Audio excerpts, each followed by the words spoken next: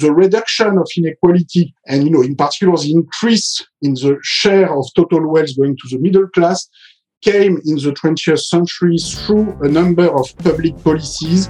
Broadly speaking, the rise of social security, free education, progressive taxation. And so the key question is, based on these historical lessons, how can we keep making progress in the future? And in particular, how can we improve the share of total wealth owned by the bottom 50%, which is still very, very, very small today. And now, The Good Fight with Yascha Mounk. Today, I want to share some of the core findings of Chapter 3 of The Great Experiment with you. It starts with a kind of puzzle. In India, we have often had deep forms of what Indians call intercommunal violence, of terrible riots that have cost the lives of many Muslims and Hindus over the course of the past decades. But the great political scientist Ashutosh Varshney poses a kind of puzzle.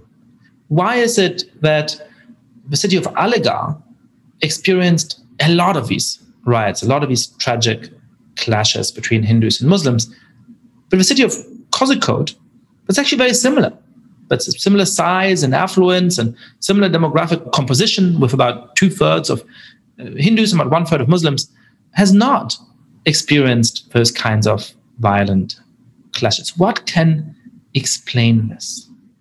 Well, I think this question can be answered by looking at two really helpful findings in the psychology and the political science literature. The first is about intergroup contact. It's the fact that when people spend more time with groups against which they used to have some amount of prejudice, they can, under the right circumstances, come to have much more mutual tolerance. In Boston in the early 1950s, for example, whites that lived door to door with African Americans ended up having more positive views of them than whites who lived in integrated housing units. But there are important conditions on that intergroup contact. It works very well when people have a common goal, when they are equal within that particular situation, even if they might not tragically be equal in society at large, and when the authorities are encouraging them to get along. In short, it works very well on sports teams in high schools in which people from different ethnic and religious groups are competing together to win the championship. It does not work very well in the kinds of affinity groups that have now become so popular in many private American schools, in which a teacher comes in at the age of 10 or 8 or 6 and tells students to split themselves into an African American group, an Asian American group, a Latino group, and a white group. That is much more likely to activate the kind of groupishness which I've talked about in the past, the instinct to favor the in-group over the out-group, including among the white students. And there's a second piece of the puzzle too. Robert Putnam has explained the importance of social capital, the positive effects of a rich variety of associations that allow people to connect with each other.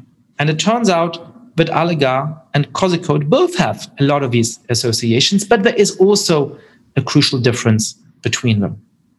Because in Aligarh, the more riot-prone city, most of those associations are of the bonding kind. The separate trade unions and book clubs for Hindus on the one side and Muslims on the other.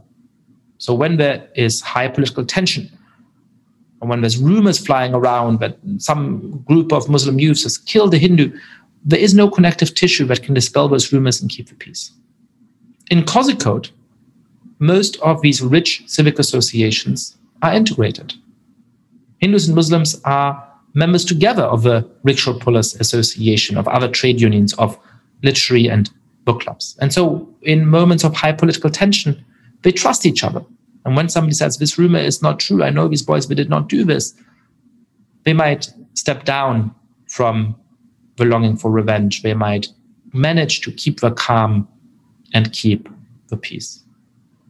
So one of the core things that can keep diverse societies from falling apart in the most violent and dangerous ways is the right kind of intergroup contact, one that encourages people to get along and play literally or metaphorically on the same team, and the bridging social capital, the connection between different groups, the connective tissue, which ensures that alongside our group identity, we also share a common identity. This, for me, sets up the next part of the book, the part of the book in which I go from an empirical description of the challenges of building diverse democracies to a normative description of the kind of society that we should aim for and the kinds of features that it needs to have for diverse democracies to succeed. Please order The Great Experiment, Why Diverse Democracies Fall Apart and How They Can Endure. Please read along with me as I am talking you through the book, and please send me any questions you might have about it. But now, on to the main act, Monsieur Thomas Piketty.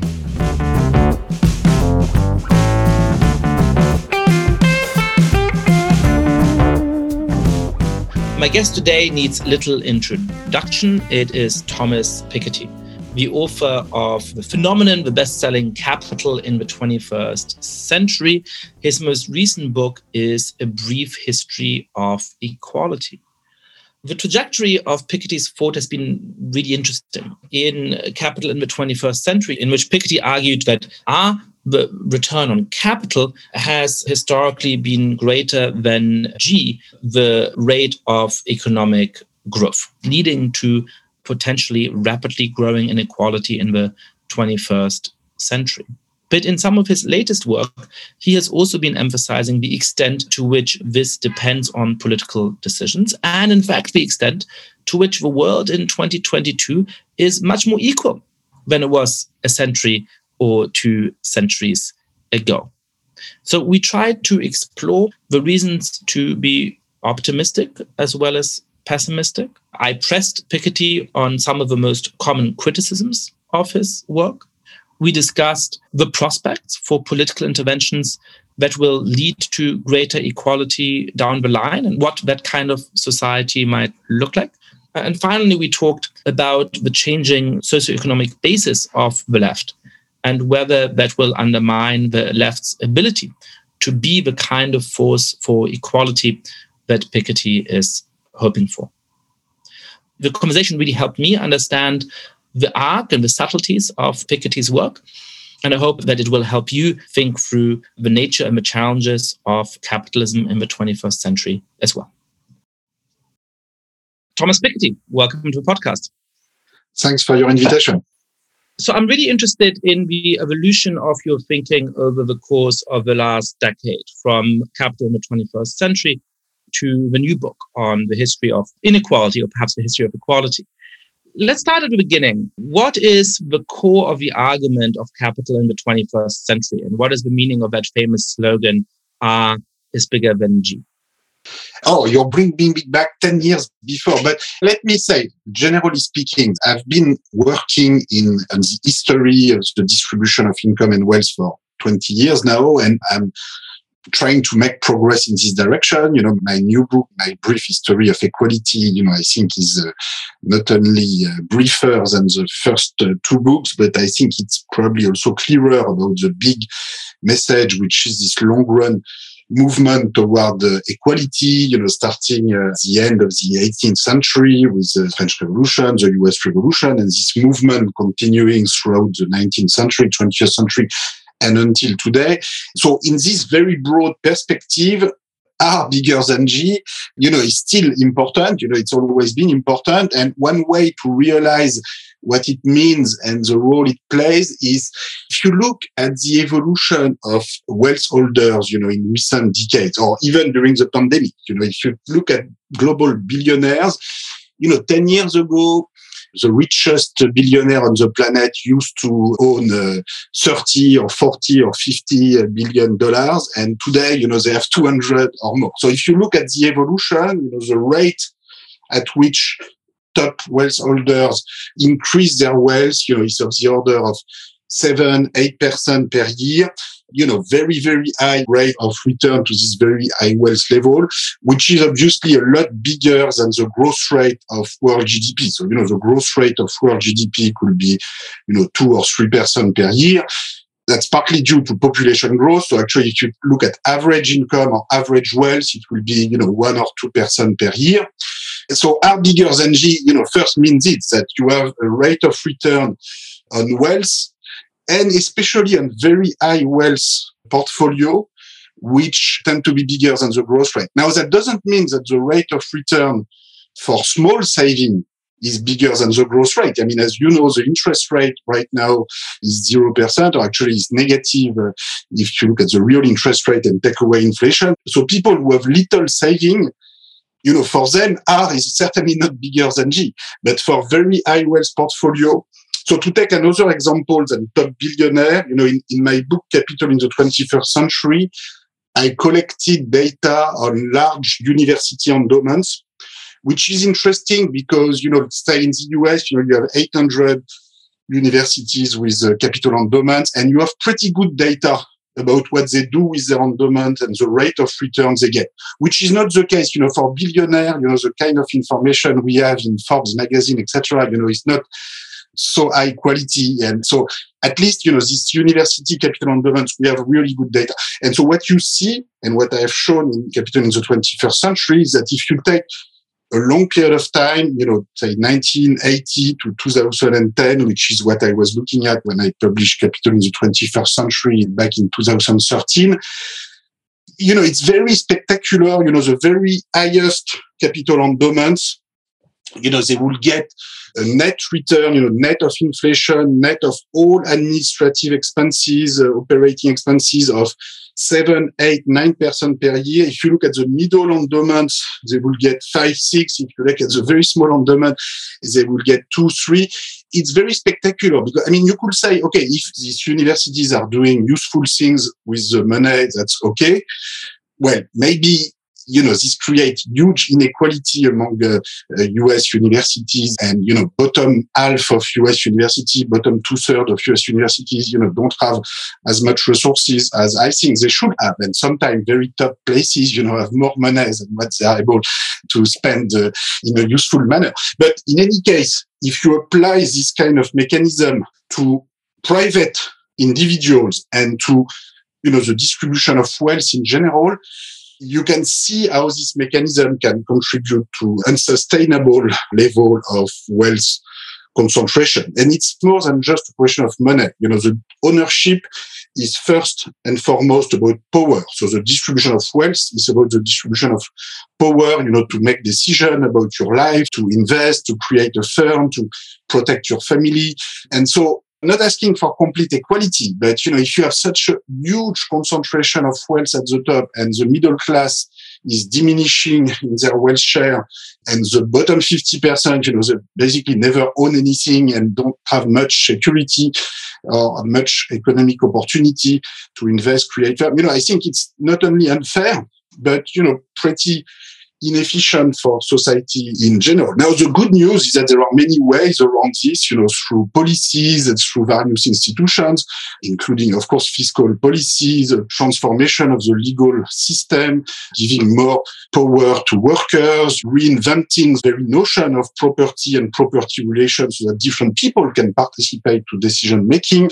And again, this is this long run movement of a transformation in the fiscal and legal system that we see in the long run. So it's not only a dream, it is what we've seen over, the past 2 centuries. And, this is this optimistic perspective on the history of equality, which I really want to communicate because, I realized after writing, Capital in the 21st Century that R bigger than G story, is still very important today as much as 10 years ago. But there's a risk that people only remember this and have a sort of very deterministic and sort of pessimistic view of the future, which, has never been my way of looking at the world. But, maybe I was not sufficiently clear about this, and I'm now making progress by discussing with you, for instance, today, and maybe I am now clearer on this.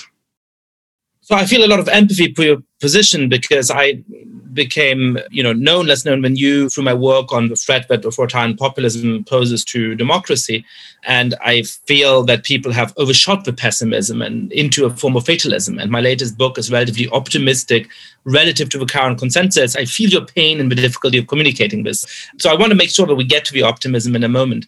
Before that, though, I want you to help me as a non-economist, think through the main criticism of capitalism in the 21st century.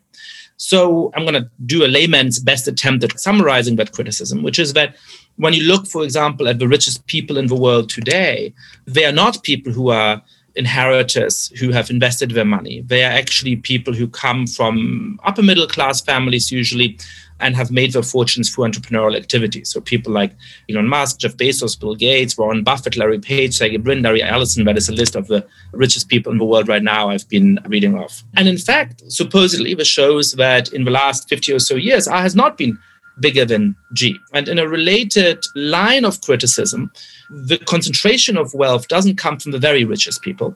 It doesn't come from the billionaires that we love to hate, but it actually comes from private property, especially in residential property, held among the upper middle class. So that actually, to the extent to which wealth has outpaced the increase in incomes, it is because, frankly, the kinds of lawyers and doctors and academics who probably listen to this podcast, who have nice apartments in New York City and San Francisco and Paris, and that's really at the heart of this development. So again, I'm sort of triloquizing the main line of objection as I understand it. Help me think through why you think that those criticisms are wrong.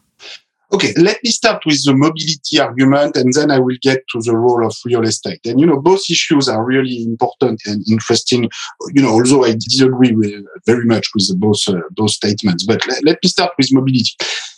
Of course, there's always mobility, and you always have people at the top, who come from nowhere. I mean, you could also mention Russian oligarchs because their parents were not rich. There was no private property in the Soviet Union. So by definition, these are self-made men.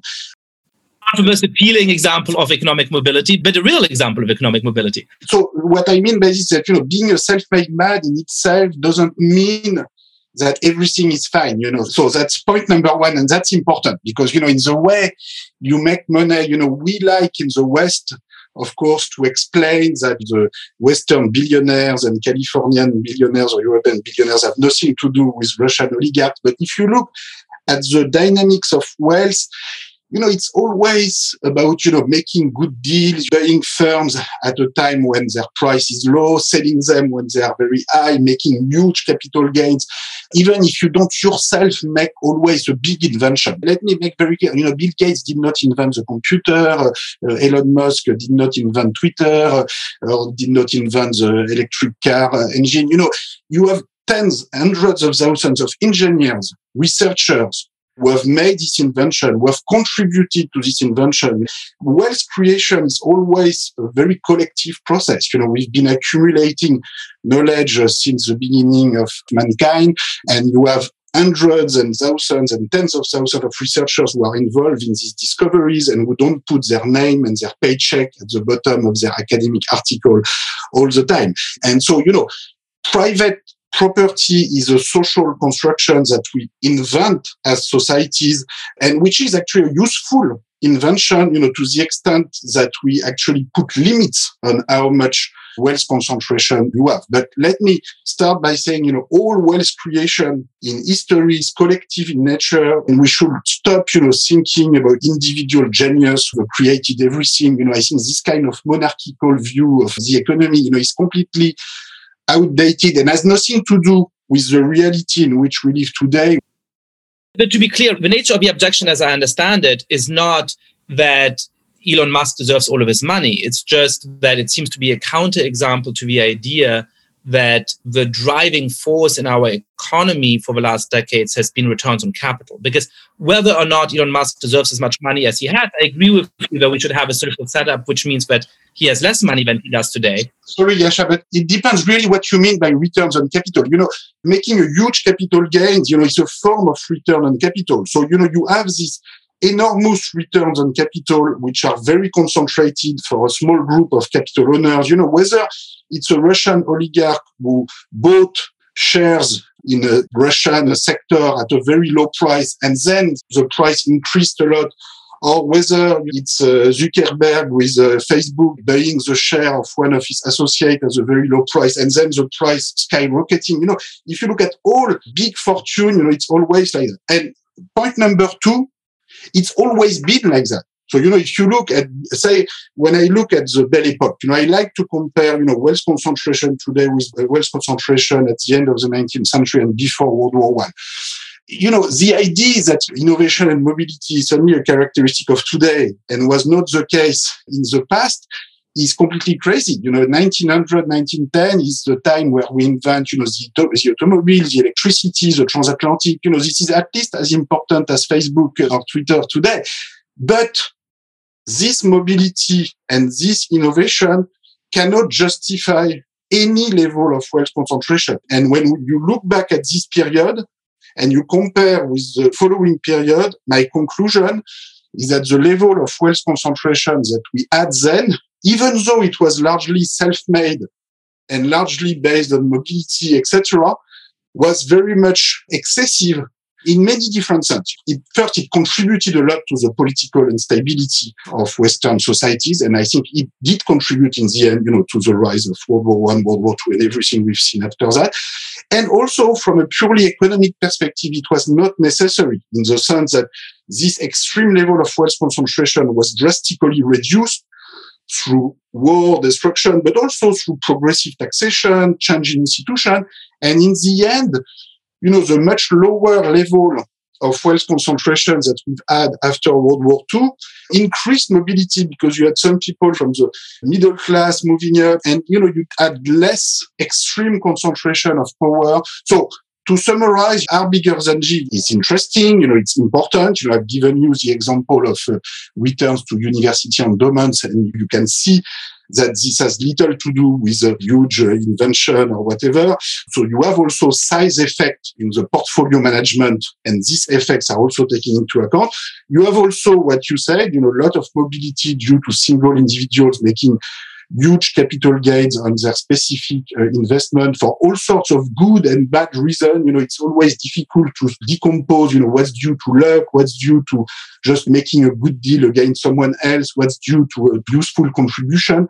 And we are not going to be able on an individual basis to make the difference. But if we look from a collective perspective at the level of wealth concentration, this is what matters. Now, going back to real estate and the middle class, you said something which is interesting. Increase in wealth inequality is not due to this top billionaire at the top, but rather to upper middle class people who own real estate. That's not quite right. At some level, you're certainly right that we cannot just look at billionaires. You need to look at millionaires and multimillionaires. And, I stress a lot the fact that if we want real redistribution of wealth, you need to target people who are above 1 million or 5 million. And, there are lots of people who have 10, 20, 50 millions. And in the end, there's a lot of money over there. And you cannot just look only at billionaires. And, I fully agree on this. I've made a lot of research exactly on this. Regarding real estate, however, you are wrong in the sense that if you look at the share of real estate at different levels of the wealth distribution, the basic fact is that at the very bottom, people don't have real estate, they just have very small bank accounts. In the middle of the distribution, real estate is very important. Now, as you move in the top 10% of the distribution, and even more so in the top 1% or top 0.1%, the share of real estate goes down to 0%. So in fact, if you look overall, the orders of magnitude that are important to have in mind when we look at the wealth distribution are the following. The bottom 50% always owns close to zero, always less than 5% of total wealth. So in the US, it's going to be 2%. In Europe, it's going to be 4%. In Latin America, 1%. But, in the end, it's close to zero everywhere. So what matters in the end is what you have in the top 10% and what you have in the 40% who are in between the bottom 50 and the top 10, which I call the patrimonial middle class. Now, when real estate prices goes up, in fact, that's going to be good in relative terms for this middle 40% relative to the top 10, because the top 10% have much less real estate as a percentage of their total wealth than this middle 40%. So in fact, the huge increase in real estate prices in the past decades has actually contributed to a reduction of the top 10% wealth share to the benefit of this middle 40%. I mean, this doesn't mean that increase in real estate prices is a good news in itself, because of course, for those who are really poor, the bottom 50%, this makes it even more difficult to enter the game and become an owner. Just help me understand, right? Because the way that I understand this criticism, and I'm not an economist, is precisely to say that the story as you told it in Capital in the 21st Century, or at least as it was interpreted, was this is all about wealth concentration at the very top and capital returns of people, say, like Elon Musk and a broader class of the top 1%. But according to this counter-argument, what actually happened over the last decades is that the 50th to 90th percentile, and perhaps especially the 80th, 85th, 90th, perhaps 95th percentile, has had very rapid returns on its wealth because of its investment in apartments in New York City and apartments in Paris. Yasha, let me explain. In spite of that, their wealth share has declined. This is the point. So, if you had only the real estate price effect, the wealth share of this middle 40%, the people between the 50th percentile and 90th percentile, or even 95th percentile, their relative wealth share should have increased. But in fact, it has declined. And so, in effect, the increase in the real estate price has mitigated the increase in top wealth concentration. And the fact that top wealth concentration, in spite of this mitigating effect of rising real estate price, increased as much as it did, shows that the key effect driving increasing wealth concentration have nothing to do with real estate. It has to do much more with financial portfolio getting much higher return. So, it's not only billionaires. In general, if you look at stock market return in the long run, it's 7-8% per year, much bigger than the average rate of return for average wealth holders. And at the very top of the distribution, it's a mixture of the kind of university endowment effect, which I described earlier, which again is an interesting example to look at. The data is really striking because what this shows is that you have size effect in portfolio management. When you have 1 billion rather than 10 million, you can invest in various, financial derivatives, private equity, commodity derivatives. There's a set of sophisticated financial assets which are not accessible even if you own 1 million. And if you have 100,000 or 10,000, you can ask your brother-in-law what to do with the money, but probably that's not going to get you very far. So, there's a set of financial assets which are accessible for very high wealth portfolio. And so this effect doesn't make, the cover page of news magazine like Bezos or Zuckerberg, but that's very important.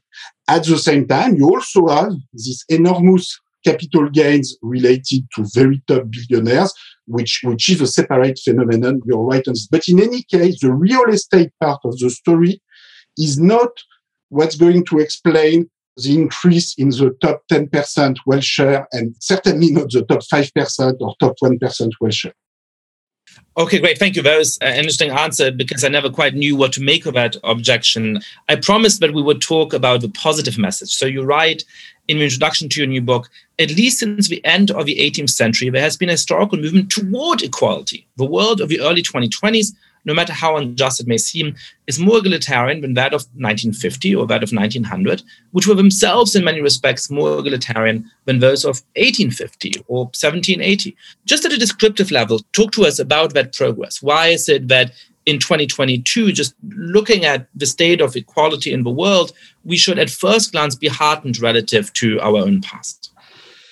Yeah, so what I'm trying to do in this new book, A Brief History of Equality, is really to try to escape from the sort of current pessimism when you are really looking at the very recent evolution and try to take this broad historical comparative perspective. And if you do that, indeed, the broad evolution is a long-run movement toward more equality, which, is not something that happened naturally. It happens through huge political mobilization, social struggles, and most importantly through constructive transformation of the legal system, the institutional system, the electoral system, the tax, educational, etc. So to summarize, the movement, it's not a movement that has been there since Neolithic times. It's grounded in history. In particular, it starts at the end of the 18th century. There are two set of events which we start the process. I stress in particular the abolition of the privileges of the aristocracy during the French Revolution, which is sort of the beginning of the end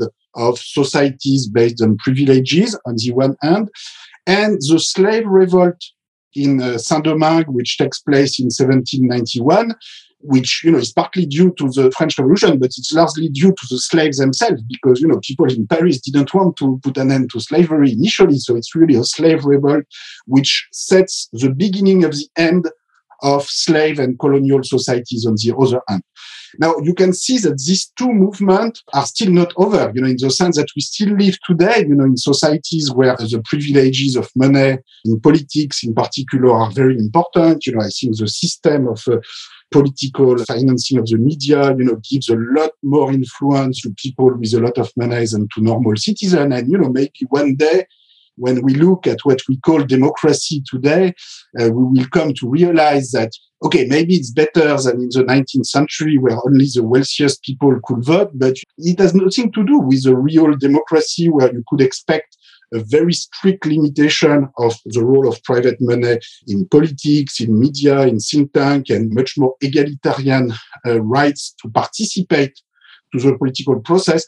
And if you look at the end of slavery and colonial society, okay, we've had the abolition of slavery, we've had decolonization, the end of apartheid, the end of segregation, but, we still have enormous discrimination and, racial inequality today, both at the domestic level, at the international level. So these two evolutions, which have been continuing during the 19th century, the 20th century, with decolonization, the rise of progressive taxation, the rise of social security, the labor movement, which has bring more equal societies today, radically more equal and radically different than what we had 1 century or 2 centuries ago.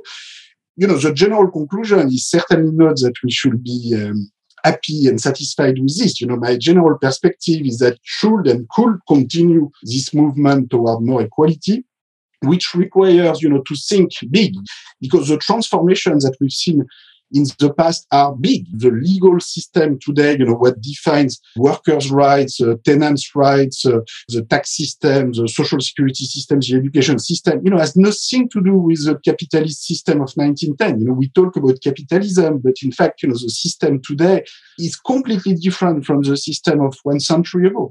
And so when I talk about the future, and, I describe a system of participatory socialism, democratic federalism. Many people will say, oh, that's so different from what we have today. Yeah, it's different from what we have today, but I would say, it's not more different from what we have today than what we have today is different from 1950 or 1910, which was very, patriarchal, colonial capitalism. So we have to put the questions that we're trying to solve today into this broad historical perspective if we want to solve the challenges of today. Because if we don't do that, and we always say, we cannot change anything to the economic system, we cannot change anything to the tax system, then I think we are contributing, not only to the pessimism, but also to this rise of xenophobic populism, to this rise of identity-based politics, because, if you tell people, okay, there's nothing you can change about inequalities, there's nothing you can change about the economic system, governments cannot do anything except controlling their frontiers and their borders,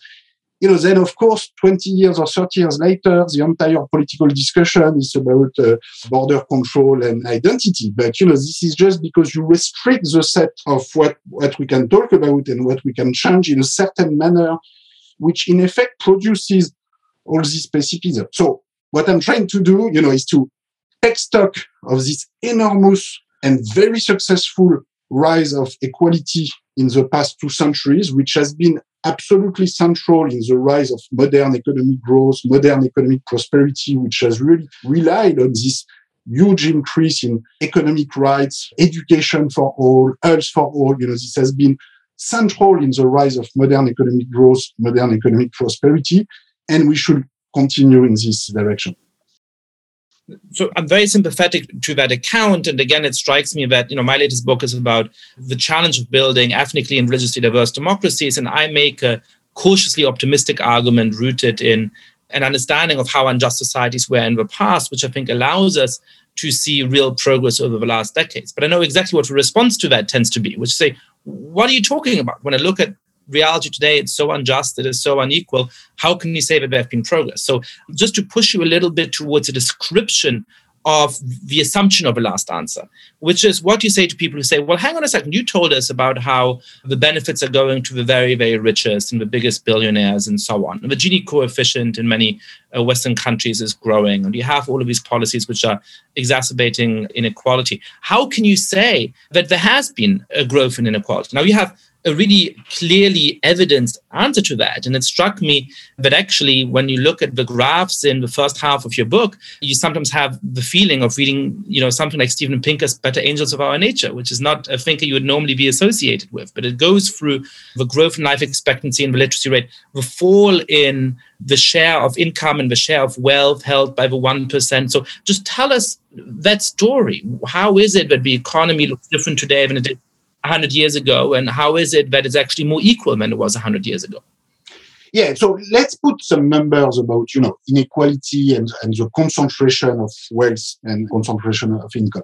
Because, that's necessary to be able to make comparison across societies, comparison across long period of time. And, this has been, after all, my main work has been to try, to collect this historical information. And, I'm very much working in the continuation of, the Annal School of Social and Economic Histories that developed in France, but also the Anglo-American tradition of Kuznets and Atkinson and building, national accounts and distribution of income and wealth so that we can make proper comparison.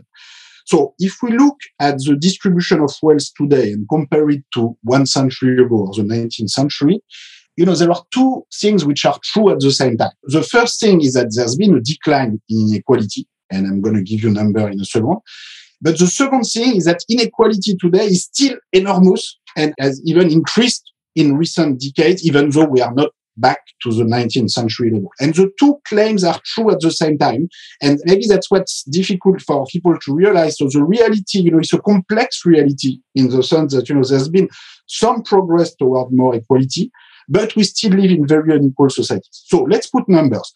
If we look at the bottom 50% of the population, they almost don't own anything. They would own, 4% of everything there is to own. So here I'm talking about real estate, companies, financial assets, net of debt. So here I look at everything people own net of what they owe, and I look at the distribution of this. The bottom 50% of the population, if we lived in a completely equal society, they should own 50%. Which of course we don't now. They own always less than 5%, say 2% in the US, 4% in Europe. In the 19th century, it was between 1% and 2% for the bottom 50%. So, there's been a little improvement, but, it's still close to zero. Now, the top 10%, actually their share has declined quite significantly. So if you look at, European societies before World War I, the top 10% would own 80 to 90% of the total. So, almost everything. Whereas today, they would own, 50 to 60% of the total, which is still a lot for 10% of the population, of course. But, this is a very significant decline. So who has gained? Well, this is this sort of middle 40% who are not in the bottom 50 and who are not in the top 10. This group used to own very little, 5 to 10% of the total. So, they were a bit richer than the bottom 50% by definition, but not so much richer. So in the sense, there was no real middle class at that time. Whereas today, they would own 20, 30, or even sometimes 40% of the total, which, given that they are 40% of the population, this doesn't make them very rich. It means that on average, they typically own around average wealth. So, 100,000 euros, 200,000 euros, 300. So you're not very rich, when you own 100, 200, 300, but you're far from being completely poor. And by the way, you don't like to be treated like a poor person because, you've owned something, you've accumulated something. And so in the long run, we have this improvement in the sense that the share of total wealth going to this middle 40% has increased. Now, the problem is that in recent decades, starting around 1980, 1990, this share has actually declined a little bit, especially in the US, where, it used to be like in Europe, 30-35% of total wealth for this middle 40% group, and it's going toward 20-25%. It's still better than in the 19th century when it was 5 or 10%, but it's not going in the right direction. And in Europe, the increase in inequality has been less strong than in the US, but still it's a positive trend.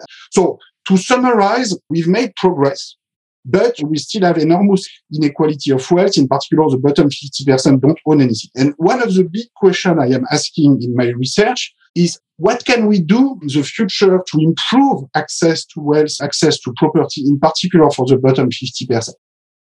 So we have this mixed story, right, where we continue to have a lot of inequality, but the society is actually a lot more equal than it was. And it's important to you to emphasize that because you want to emphasize the scope for political agency, right?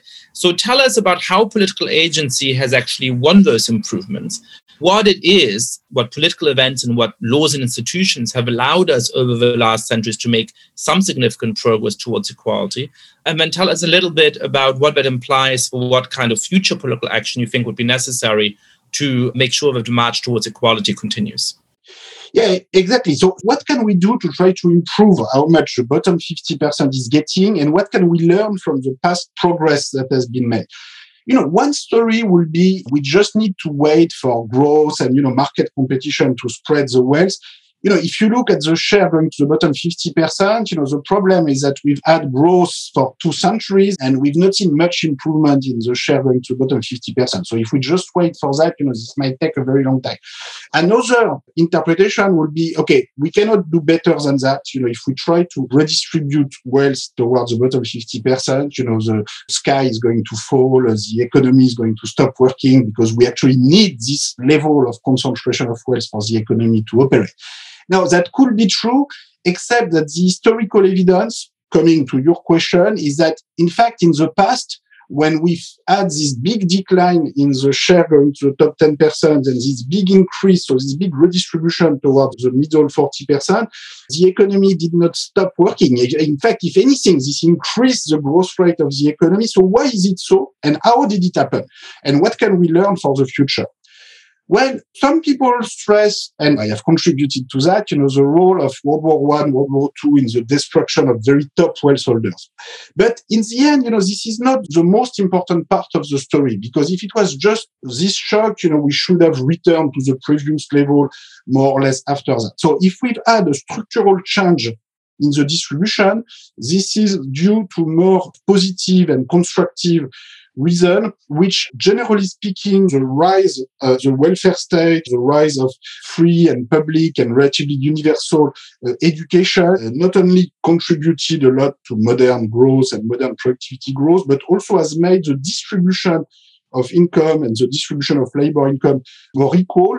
And this gives the possibility for the middle class, to save and accumulate more wealth. The tax progressivity, the fact that the tax system has become more progressive during the 20th century, and so ask more tax for people in the top 10%, top 1%, has also contributed to reduce taxation for the middle class, as compared to what you would have had in a system with a regressive tax system like the one we had in the 19th century. So, all these positive factors, have contributed to reduce inequality in the long run. And also, I want to stress to increase prosperity. The fact that in particular the US economy was by far the most productive in the world, in the middle of the 20th century, was due to the fact that there was this very substantial educational advance of the US at the time. In 1950, 90% of the cohort would go to high school in the US. At the same time, it was 20-30% in Germany, in France, in Japan. And you need to wait until the 1980s, 90s to see a catch-up both of education and productivity between the US and Western Europe and Japan. And in the middle of the 20th century, in fact, the US tax system is the most progressive in history. Top tax rate are 80-90%. And if you take an average between 1930 and 1980, you have a top tax rate of 82%. This does not prevent productivity growth innovation because income gaps of 1 to 100, 1 to 200 are just not necessary for growth. I'm not saying you want full equality. Maybe you need income gap of 1 to 5, 1 to 10, 1 to 20. People can disagree about that. My reading of the historical evidence I have is that, 1 to 5 or 1 to 10 at most is sufficient. But in any case, 1 to 100, 1 to 200, this kind of huge gaps. My reading of the evidence, and I've spent a lot of time collecting this data, comparing societies, is that it's just not necessary. In the recent decades, you've had this huge increase in billionaire wealth concentration at the top. This was supposed to boost the economy, to lead to a much faster rise of average income and average wages, in particular in the US. This is the promise that Ronald Reagan made in the 1980s.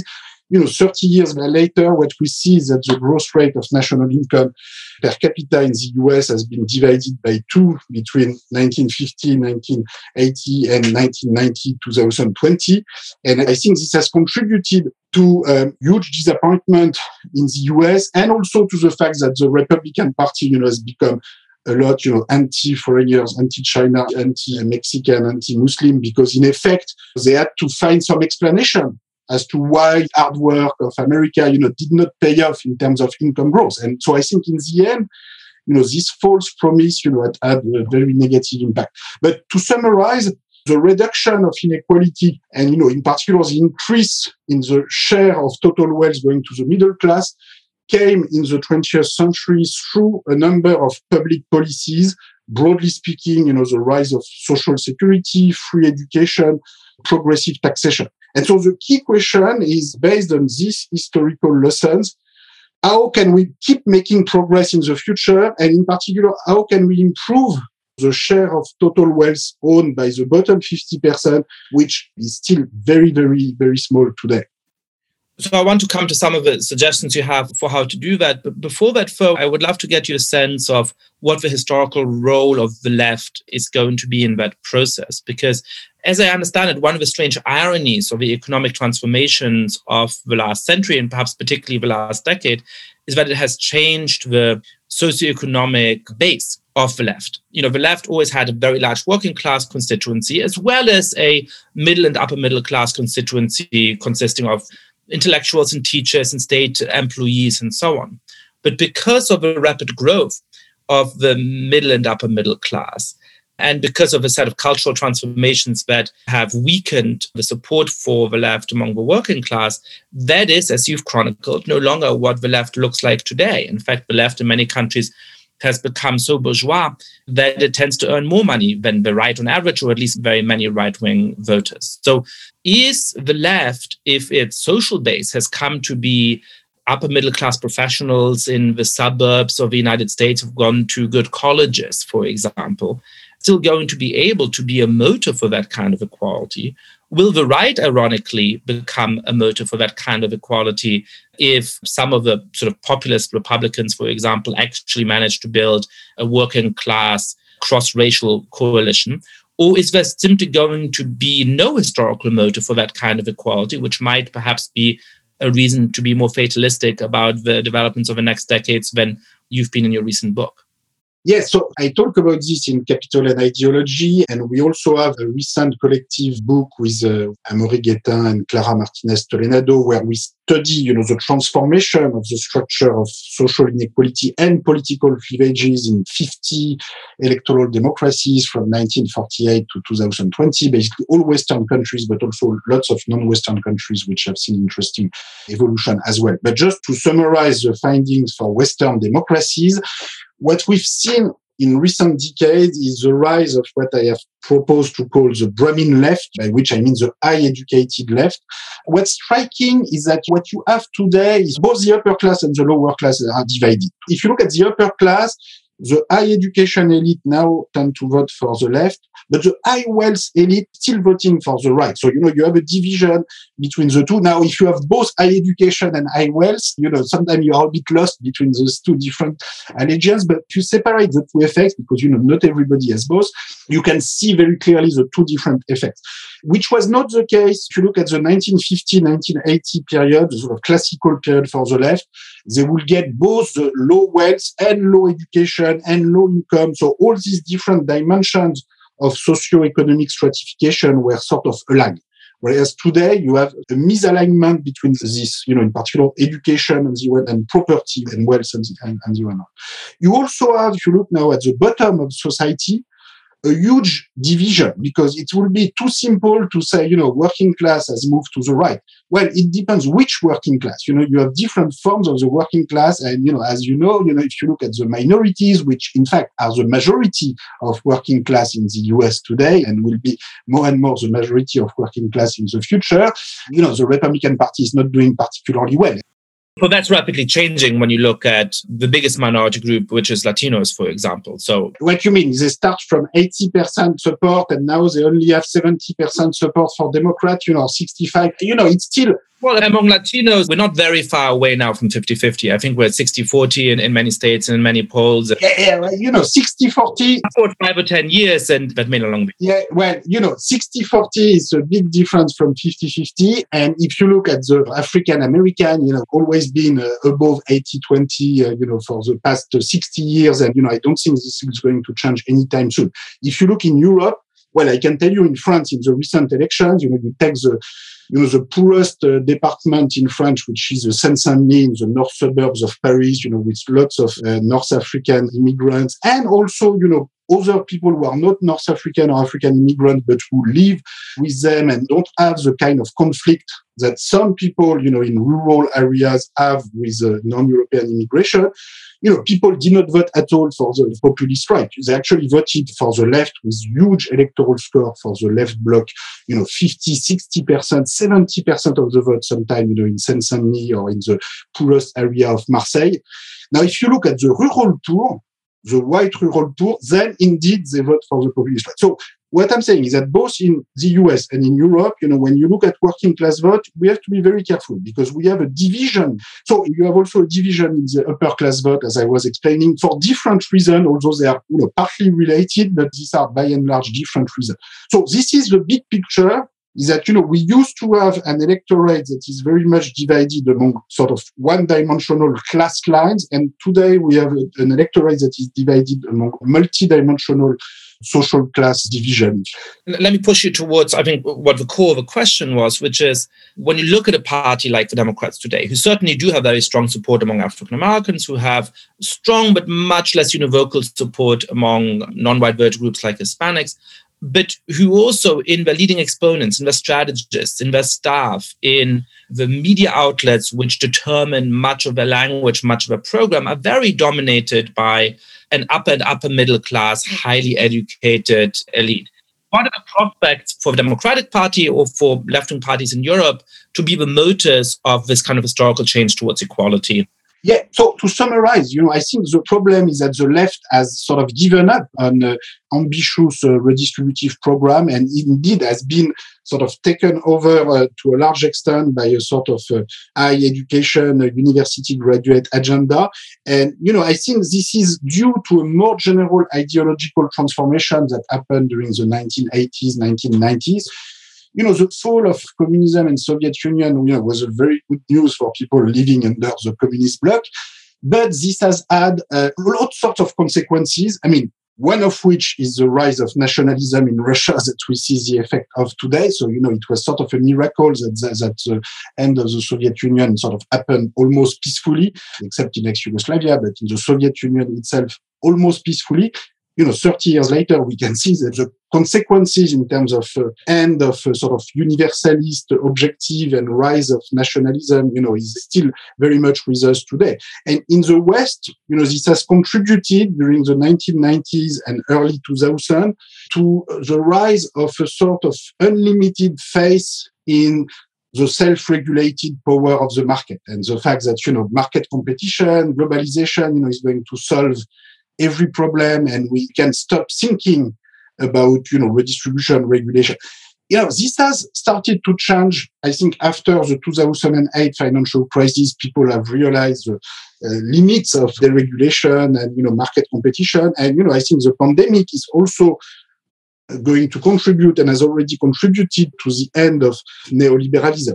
The big question today is this going to be replaced by neo-nationalism, partly for the reason I indicated, both in the US, in Russia, in Europe, in India, in Brazil, or are we going to have the beginning of sort of a new agenda for equality, redistribution? I talk about participatory socialism. Some people don't want to use the word socialism. Okay, use another word if you want.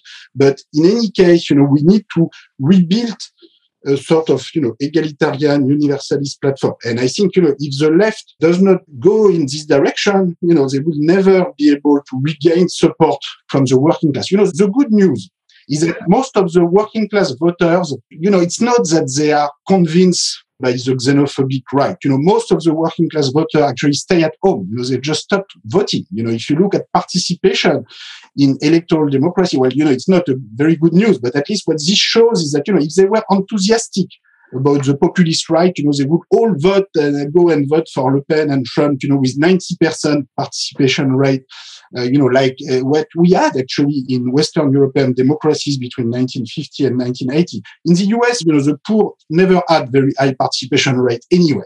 But, I think, this is what it will take. If you want to bring back to the voting booth some of these voters, you have to take the billionaire tax and wealth taxation. This is very popular in the US public opinion, not only among Democratic voters, but also among working class Republican voters. Now, if the Democratic elite, media elite, financial elite, educated elite, keeps opposing this kind of evolution, of course, that's not going to help because this contributes to portray the left as a sort of elite left, upper educated left. So, this will take a major transformation of the economic platform in order to achieve this change.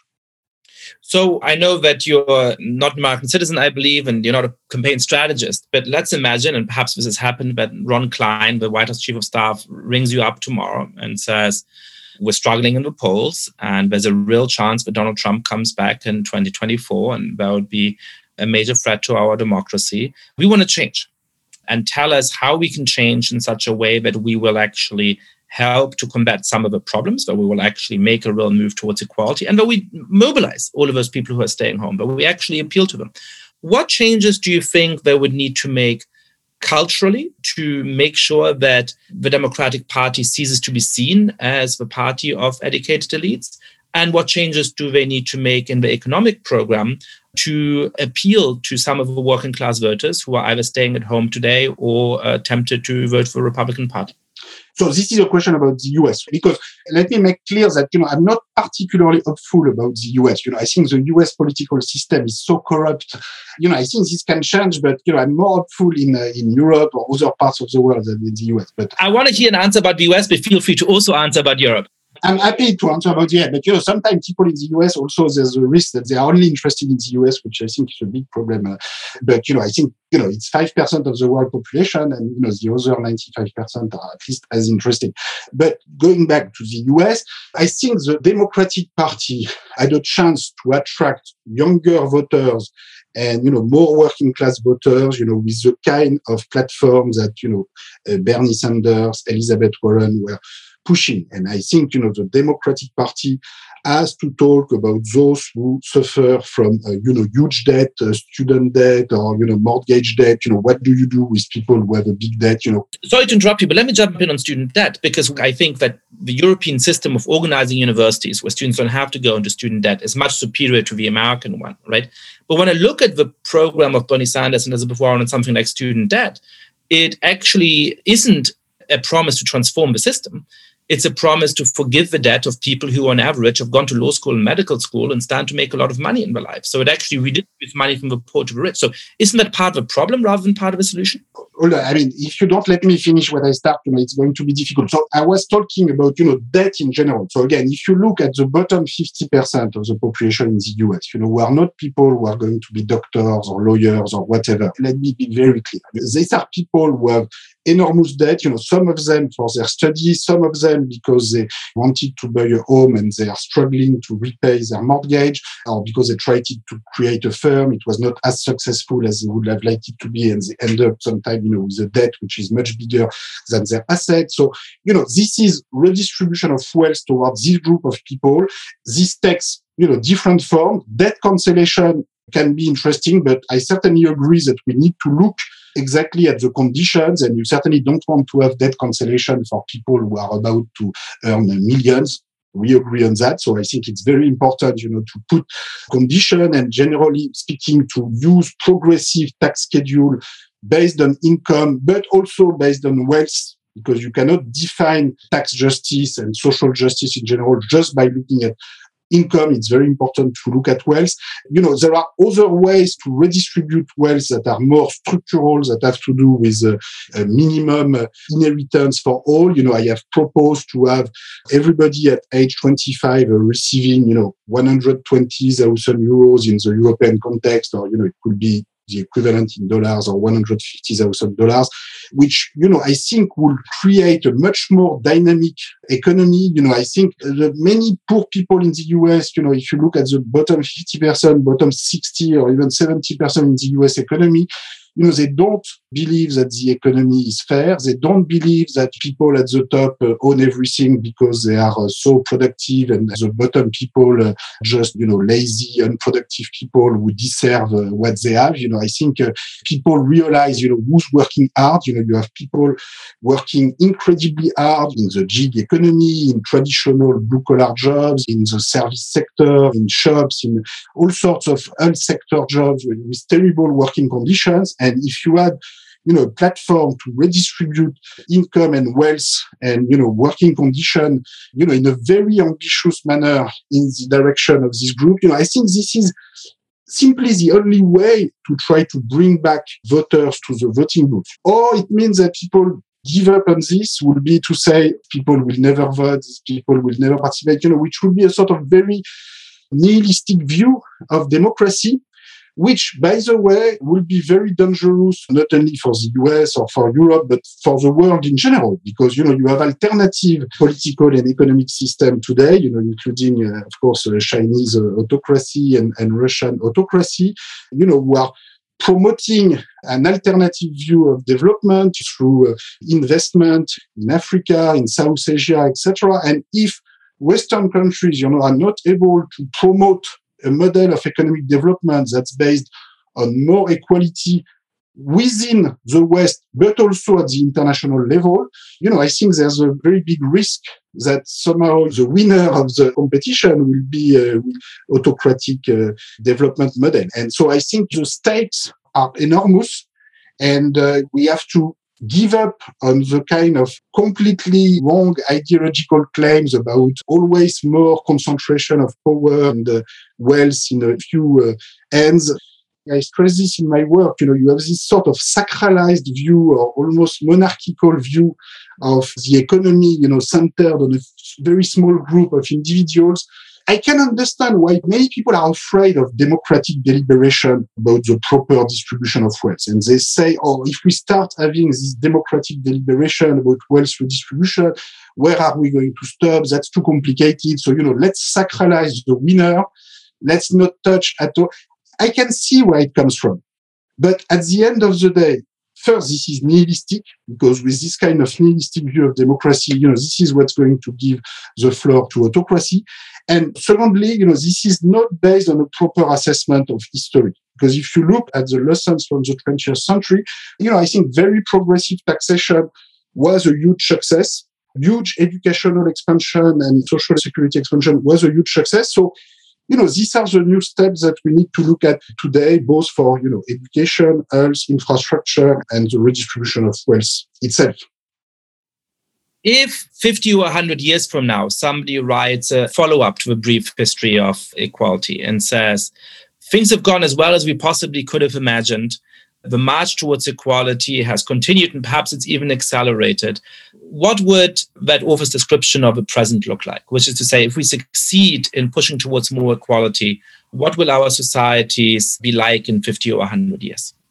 Well, I think it will be a society with a much more inclusive distribution of power in general. So, we've talked a lot about wealth in our discussion, but let me stress that what matters the most is not so much money in itself, but really the power and opportunities that come with it. When you have no wealth at all, your bargaining power vis-a-vis society in general and vis-a-vis your own life is very small because, if you own zero or if you only have debt, you have to accept everything. You have to accept any job, any working condition, any wage you are being proposed because, you need to pay your rent, you need to feed your family.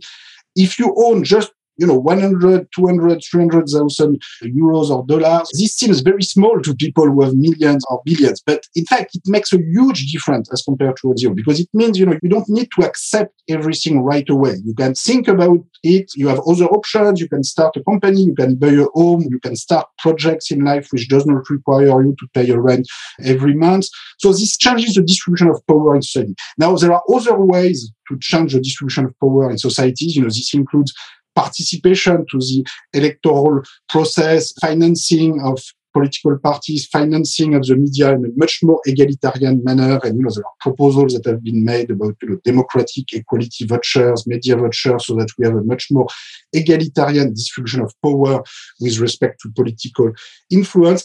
This also involves more democracy on the workplace. And I want to stress this because we didn't have time to talk about this, but I think one of the very successful transformations of the 20th century was more workers' rights. In particular, there are countries, like Germany, Sweden, Nordic European countries, where workers have up to 50% of voting rights in the board of corporations, which it's always 50% plus one for shareholders, but it means that if in addition to this 50% of voting rights as workers also have a 10% stake in the capital of the company, or if a local government has a 10% stake in the capital of the company, then the majority can shift to workers, even in front of a shareholder who has 90% of the stock of the company. And I can tell you that from the point of view of a shareholder, in France or in the US, in UK, where you don't have this kind of legislation, this looks like communism.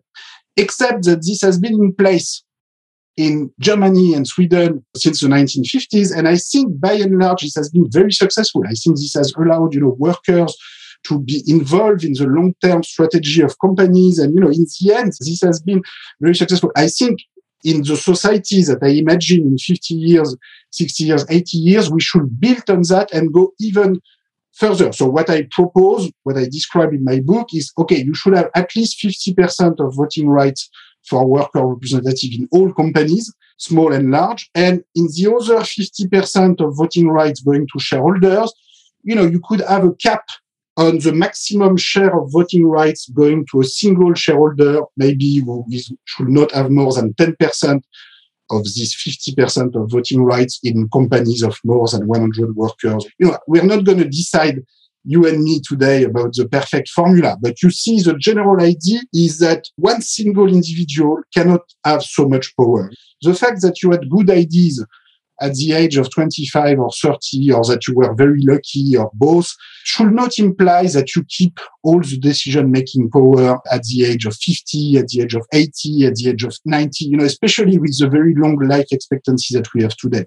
So you need to sort of rebalance and redistribute power permanently in society through the tax system and redistribution of wealth, but also through the legal system of how companies and economic units are being governed. So, this is a kind of circulation of power that I imagine in the future. And I think if someone today were to look at the workers' rights or tenants' rights in 1910, where, a property owner, because you own a building or because you own a company, you can fire your workers or your tenants, or you can double their rent or divide their wage by 2 the next morning. When we look at that today, we say, this was really very extreme. And today, there are rules. And I'm looking at the transformation of these rules in the long run, and I'm trying to imagine the next step. This will look like what I've just described. But, of course, the real course followed by history, is always different from what we can plan rationally. So, I'm just trying to give some hints as possible trajectories, but, big crises, in particular the environmental crisis to come, which we didn't have time to talk much about, will invent its own solution. And I think, together with the competition with China and autocracies, the environmental crisis to come can change attitudes toward inequality and attitudes towards the economic system very fast. Because when people see the concrete consequences on their life much more strongly than what they can see today, I think attitudes toward people who do space tourism and, who take their private jet all day long and want to give lessons to the rest of the planet about how to solve their problem,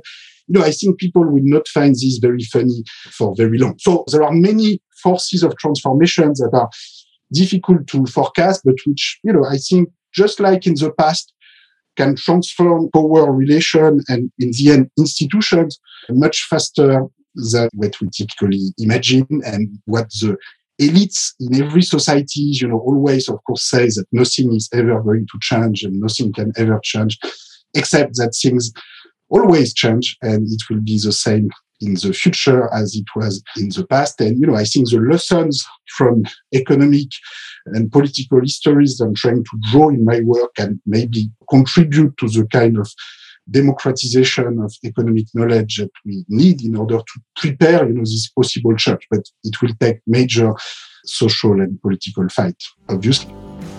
Jean-Marc Piketty, thank you so much for coming on the podcast. Thanks a lot for your attention.